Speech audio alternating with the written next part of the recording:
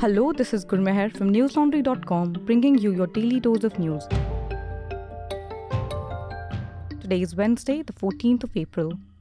Former BJP leader Laxman Savari will reportedly join the Congress party in Karnataka after resigning from the BJP earlier this week. Savari, a former deputy chief minister, met with state Congress presidents D.K. Shivkumar and leader of the opposition Siddaramaiah at the latter's residence in Bengaluru today. Soon after, Shivkumar told the media, and I quote, "Former Karnataka Deputy Chief Minister Laxman Savari will join Congress today evening," unquote. The Indian Express quoted Siddaramaiah saying, "It's confirmed 100% that he will get a ticket to contest the Athani seat. I hope he wins his assembly seat," unquote. Savari was among the BJP leaders in Karnataka who were upset at not being named as candidates in the upcoming assembly election. He resigned as a legislative council member and from the primary membership of the BJP on April the 12th. At least 4 BJP MLAs have resigned since the lists were released this week, including Laxman Savari, Golihatti Sekar, Nehru Olekar, MP Kumaraswamy. Haveri MLA Nehru Olekar, who was recently sentenced to 2 years in prison for diverting government funds to his sons, expressed his displeasure after being denied a ticket and threatened to expose corruption charges against Chief Minister Basavaraj Bommai. However, others are happier. The BJP candidate from Sakaripura is B.Y. Vijayendra, whose father is senior BJP leader and former Chief Minister Yediyurappa. Vijayendra told the media today it's unfair to say he got a ticket due to who his father is. Also in Karnataka, the Nationalist Congress Party announced it will contest 40 to 45 seats in the upcoming election. Party chief Sharad Pawar will meet party leaders in Mumbai tomorrow to finalize plans, the Indian Express reported. On Monday, the Election Commission had stripped the NCP of its national party status. With just a few weeks left until Karnataka votes for its new assembly, it's time to pay attention to the complex factors that will shape the outcome of this crucial electoral exercise. From governance and development to identity politics, a range of issues will impact how people cast their votes, and with that, the Bharatiya Janata Party, Congress, Janata Dal, vying for power, each party will be carefully cultivating their support base, seeking to secure the votes of key social groups. The cultivation of these social groups has been a defining feature of electoral politics in Karnataka for the past 7 decades, and it's a trend that shows no signs of slowing down. If you want to know more, read Anand Vardhan's analysis titled Election 2023, How Rival Parties in Karnataka Found, Lost, and Nurtured Social Groups Over the Years. We're able to bring you such analysis and reports only because you've got our back. Subscribe to newslaundry.com and pay to keep news free. A subscription starts at only 300 rupees a month.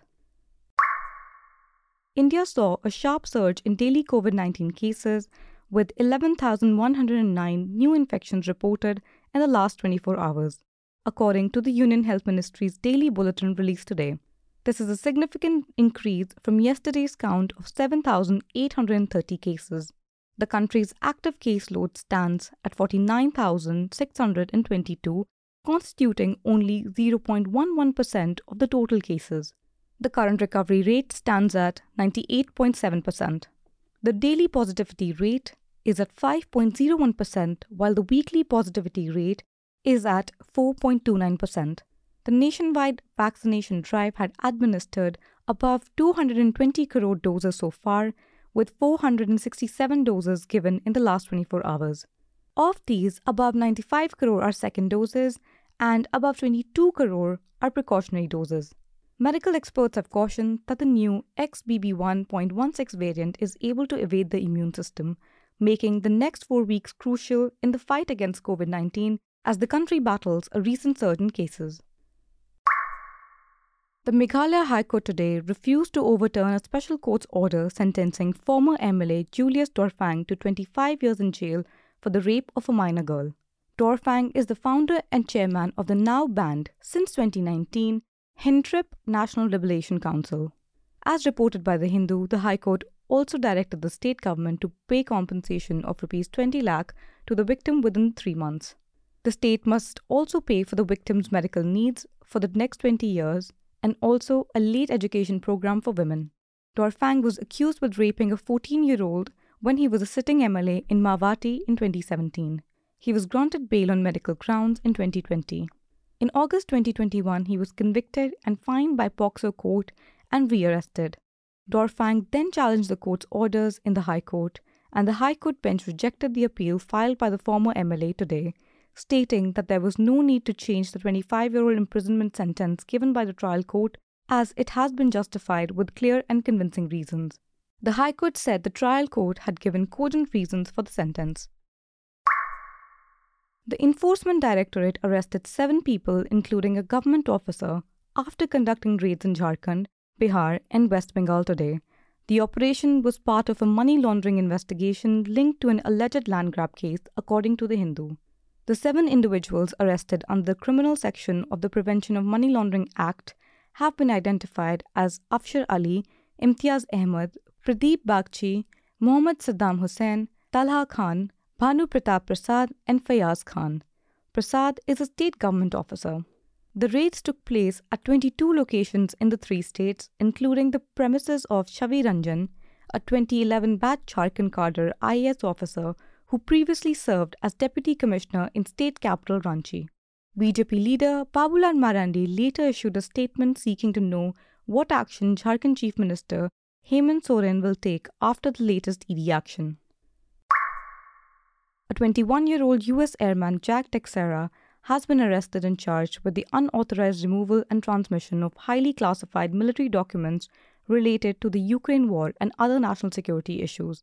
Teixeira was identified as the leader of an online chat group where the documents first emerged. Dozens of leaked documents revealed US assessment of the war in Ukraine, as well as sensitive secrets about American allies, embarrassing Washington and raising fresh questions over the security of classified information. According to the BBC, Teixeira worked as an IT specialist in the intelligence wing of the Massachusetts National Guard. He will appear in court in Boston, in Massachusetts, later today. The Pentagon says it will re-examine how classified information is distributed. That's all the news we have for you today. Have a good day or good night depending on where you're listening from. See you tomorrow. All the News Laundry podcasts are available on Stitcher, iTunes, and any other podcast platform. Please subscribe to News Laundry. Help us keep news independent. To catch all our podcasts on news, pop culture, current affairs, and sport, visit newslaundry.com. Follow us on Facebook, Twitter, and Instagram, and subscribe to our YouTube channel.